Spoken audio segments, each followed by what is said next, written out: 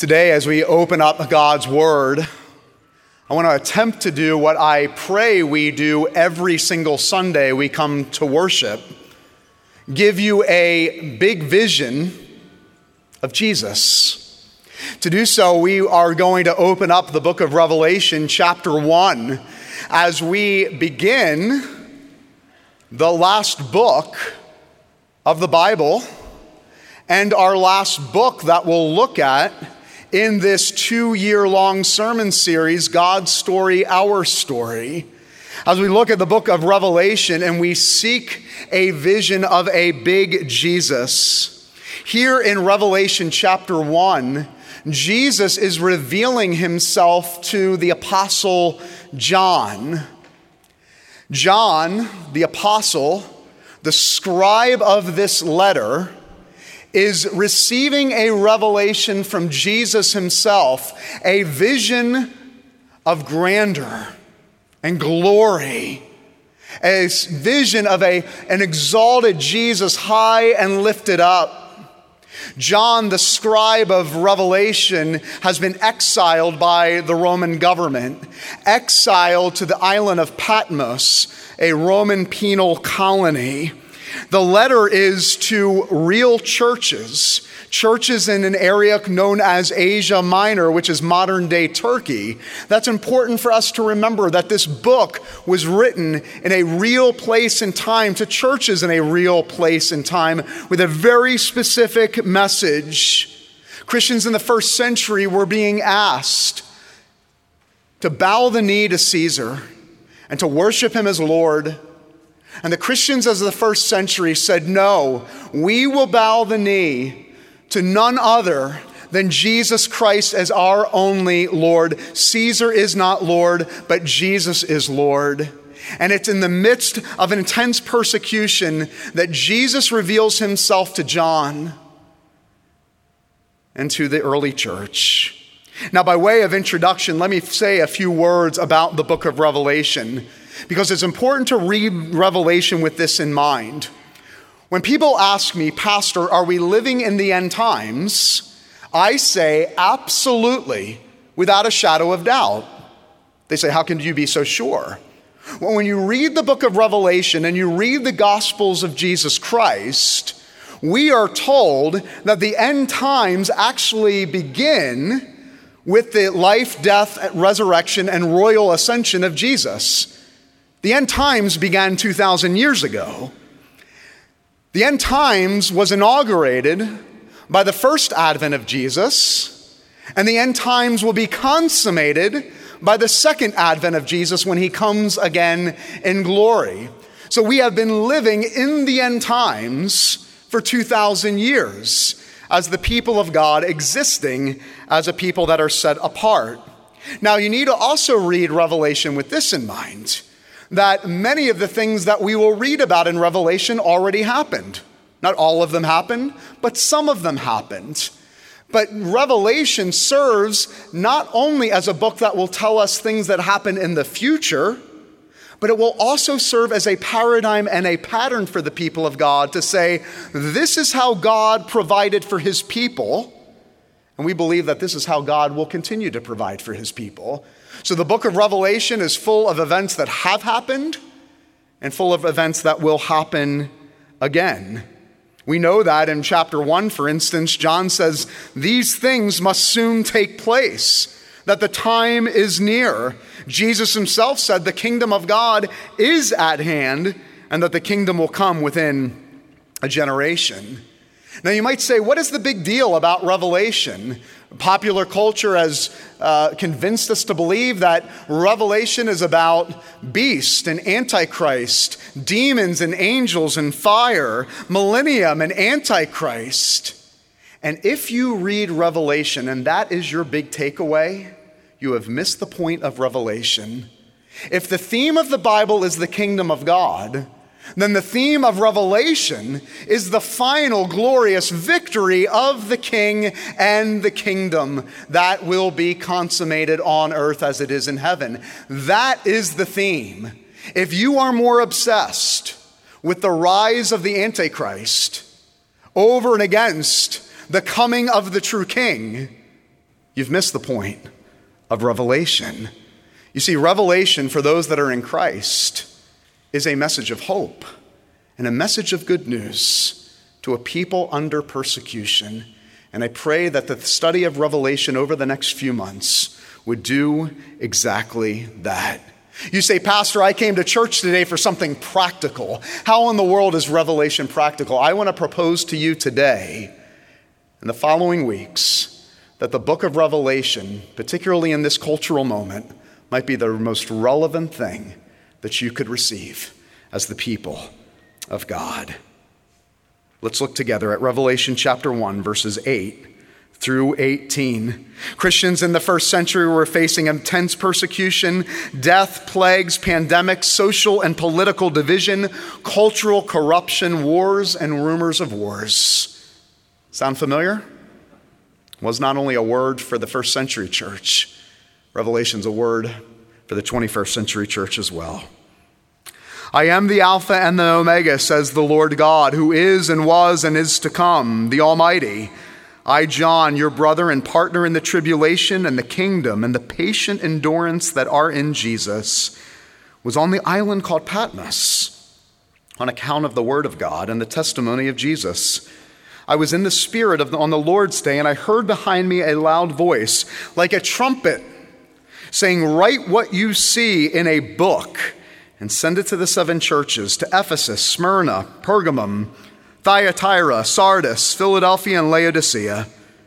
Then I turned to see the voice that was speaking to me. And turning, I saw the 7 golden lampstands. In the midst of the lampstands, one, like the Son of Man, clothed with a long robe and with a golden sash around his chest. The hairs of his head were white, like white wool, like snow. His eyes, like a flame of fire. His feet, with burnished bronze refined in a furnace, and his voice was like the roar of many waters. In his right hand held the 7 stars, and his mouth came a sharp 2-edged sword, and his face was like the sun shining in full strength. When I saw him, I fell at his feet as though dead. But he laid his right hand on me, saying, fear not, I am the first and the last, the living one. I died, and behold, I am alive forevermore, and I have the keys of death and Hades. And the grass withers and the flower fades on this Lord's day, but the word of our Lord, it stands forever. Amen. I want to ask you a question. How big is your vision of Jesus? The answer to that question will radically shape the quality of your life. I'm afraid today in the 21st century, even inside the church, our vision of Jesus is rather small. Our vision is typically shaped of popular culture, movies, television, and literature. But I want to present to you today a vision of Jesus that is big and grand. A vision of Jesus that is far greater than anything you could have hoped for or imagined. And I want to present a Jesus that in the midst of the fire and storms of life is exactly the Jesus that you need. A vision of Jesus that is not a shrink, a vision of Jesus that is not an advisor, and a vision of Jesus that is not even your buddy, but a vision of Jesus that is grand and glorious, far bigger than you could have ever imagined. 2 things we see here in Revelation chapter 1. A big vision of Jesus that satisfies the deepest longings of our heart, and a vision of Jesus that provides you and me with absolute security. A vision that satisfies the deepest longings of our heart. This book is often referred to as not only Revelation, but the apocalypse of St. John. What in the world is an apocalypse? An apocalypse is a vision, an unveiling of something that was once hidden, once a mystery, but now revealed in the truth of God's word. Jesus is being unveiled as an apocalyptical vision to St. John the Apostle. And what is being revealed here in Revelation chapter 1 is no ordinary Jesus, but Jesus as the divine Son of God. See, what is happening here in Revelation chapter 1 is the veil that had hidden Jesus is now being pulled back. The veil of the temple is now being pulled back, and Jesus is being revealed to John and ultimately to you this morning as the glorious Son of God, fully God. You see, all of the phrases that are used in verse 14 and 15 and 16 are words that were once used to describe Yahweh in the Old Testament. And now these words that were once used to describe Yahweh in verses 14, 15, and 16 are now being applied to the very Son of God. When we read, for instance, that when he saw his face, in verse 16, it was like a face shining like the sun.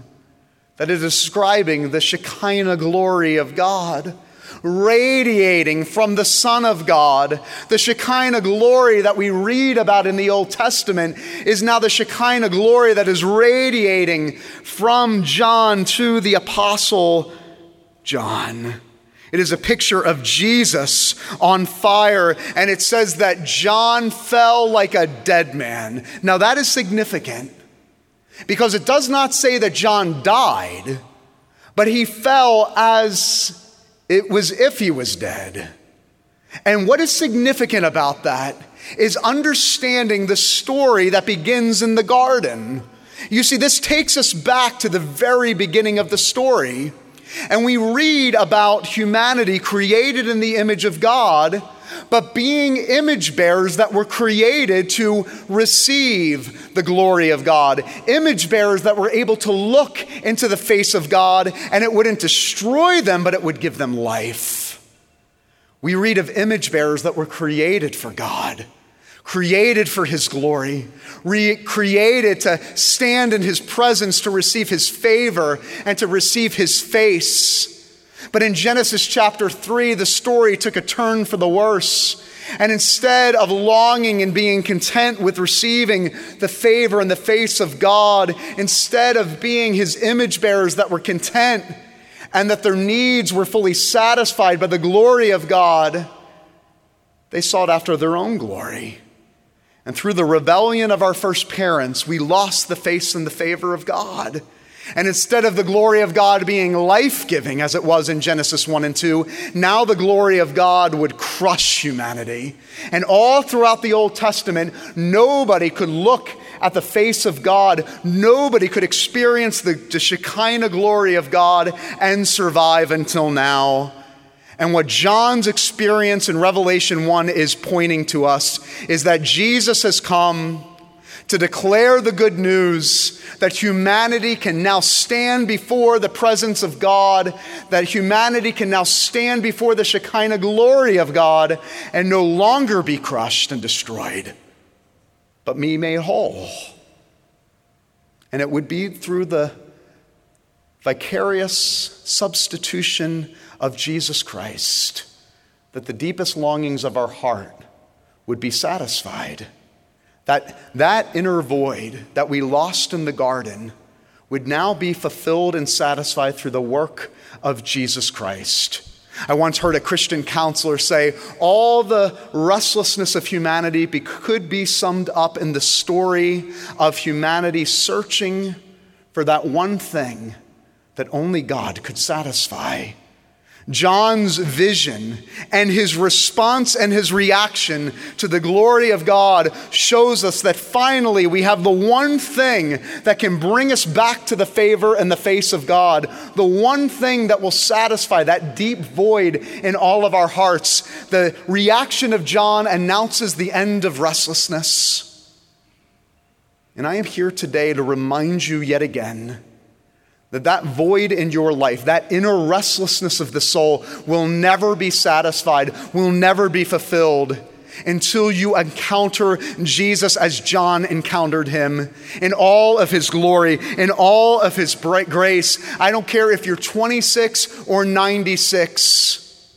There is nothing under the sun that will satisfy the longings of your heart other than the grace and the glory of Jesus Christ. Do not be tempted for 1 second to think anything but Jesus can fill that void. It is a vision that satisfies the deep longings of our heart. But not only does a vision give us the satisfaction that we long for, the second thing that we see here is it is a vision of a big Jesus that provides absolute security. I remind you that in the first century, they were facing things that more than likely no one in this room will ever face. They faced being impaled, lit on fire, crucified, thrown to wild animals, and it is in the midst of that reality that Jesus appears to them. But look at the description of Jesus. In verse 14 and 15, it is a Jesus in the midst of the tribulation and fire. It says that he is in the midst of the flame in verse 14 and in the midst of the furnace. You see, our Jesus is so big that he is not on the outskirts of our fire, but he is in the very midst of our fire. And through this, we are given utter security and utter hope that our God is not removed from our suffering. He is not removed from the fires of this life and of this world, but he moves into the fire. It is a Jesus that is in the tribulation with his people. But did you notice something that sounds familiar? A furnace, a fiery furnace. The Son of Man in the midst of the fiery furnace. When have we seen people in a fiery furnace? It's brilliant. Revelation 1, the end of the story, is taking us back to the Old Testament portion of the story, namely Daniel chapter 3. In Daniel chapter 3, at the end, we see another Caesar-like figure. His name's Nebuchadnezzar. And he too is demanding the people of God bow the knee and worship him. But there's 3 Jewish men in particular, Shadrach, Meshach, and Abednego, who refuse to bow their knee to Nebuchadnezzar.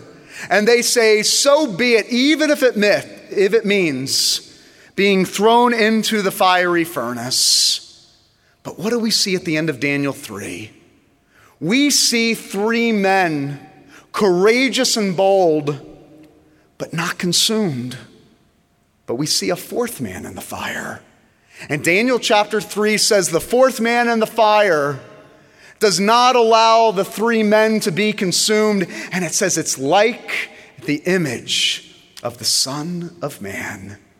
Revelation chapter 1 is the fulfillment of the promise that even in the fire of life, that God will climb into that fire with us. The promise of the scriptures is not that you will not go into the fire. The promise of scripture is that the fire will not get hot. But the promise of scripture for the children of God is that because God climbs into the furnace with us, we will not be consumed. This is the promise and the hope of the people of God, a vision of Jesus so big that he is big enough to even enter into the storms and fires of our life. And it is that reality that provides us absolute and utter security. I don't know about you, but I cannot think of anything worse than going through the fires of life alone. And the children of God have a hope beyond all hope that no matter how hot it gets, no matter how hard the storm rages, that you will not be consumed. So therefore, do not be afraid. In verses 17 and 18, the last 2 verses that we read, Jesus says something so profound. Can we put those words back on the screen? John, bowing his knee before the Shekinah glory of God, receives the healing, life-giving, cleansing touch of Jesus, the touch that he expected would be horrifying to stand in front and before a holy God, is now life-giving and cleansing and altogether wonderful. And with a touch, John is healed, and with a touch, John is cleansed. And Jesus says the most profound things. He says, John, you know, I was dead, but now I'm alive. And now I hold the keys to death and to hell. What is Jesus saying? He says, I've gone to the grave and I've come back, and I am the one who holds the keys, which was a signal to John and to the watching world that we have in Jesus Christ, the one who has conquered the grave once and for all. Do you believe it? The most glorious news you could ever receive is that in Jesus we know the one who took care of our greatest challenge and our greatest fear, death itself. And he says, and I hold the keys. And I want to ask you, as a believer of Jesus Christ, do you live and act and talk as if you know the one who holds the keys to hell and to the grave, the conquering hero? That is our Jesus. I don't know what you walked in here with today, but the only thing I can offer you, regardless of what you're facing, is a big Jesus. A Jesus that is far bigger than anything you're facing in life right now. A Jesus that is big enough to satisfy the longings of your heart. A Jesus that is big enough to give you absolute security. That is the Jesus offered to you this morning. A Jesus that alone can fill that inner void.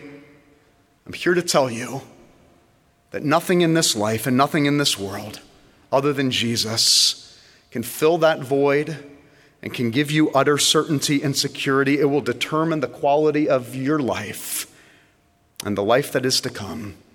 There is no other name under heaven by which we can be saved.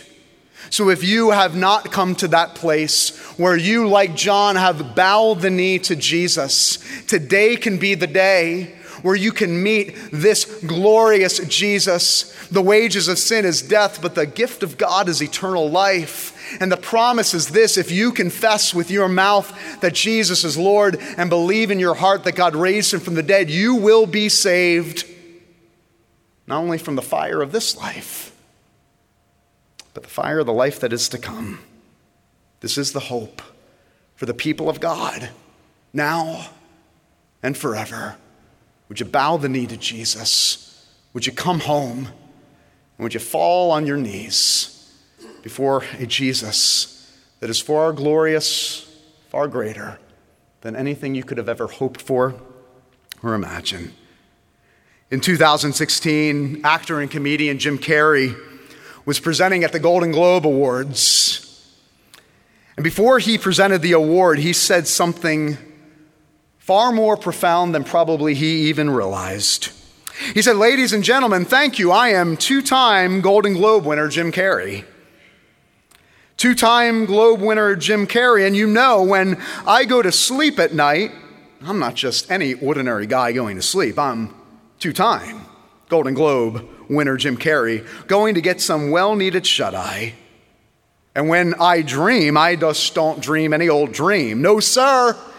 I dream about being three-time Golden Globe winning actor Jim Carrey, because then, he says with a smile, I will be enough. It will finally be true, and I could stop this terrible search for what I ultimately know will never fulfill me. I think that was the last time Jim Carrey presented at the Golden Globe Awards. Did you hear what he said? Then I could stop this terrible search for what I know ultimately will not fulfill me. He is saying this to a room of millionaires that are all searching for one thing: to have a tiny golden statue that will sit on their tiny little shelf that will somehow prove to them that they matter, somehow prove to them that they're worth it. And unfortunately, we're no different. We are obsessed with vying for our little statue that will sit on our little shelf, failing to believe that Jesus is enough and buying the lie of the world that we somehow need something beyond the Jesus of the Word that tells us you have everything you need, the deepest longings of your heart, the utter security that your soul longs for. If you're a parent raising children, you need a big Jesus. If your marriage is on the rocks, you need a big Jesus. If you've been abandoned, living in isolation, you need a big Jesus.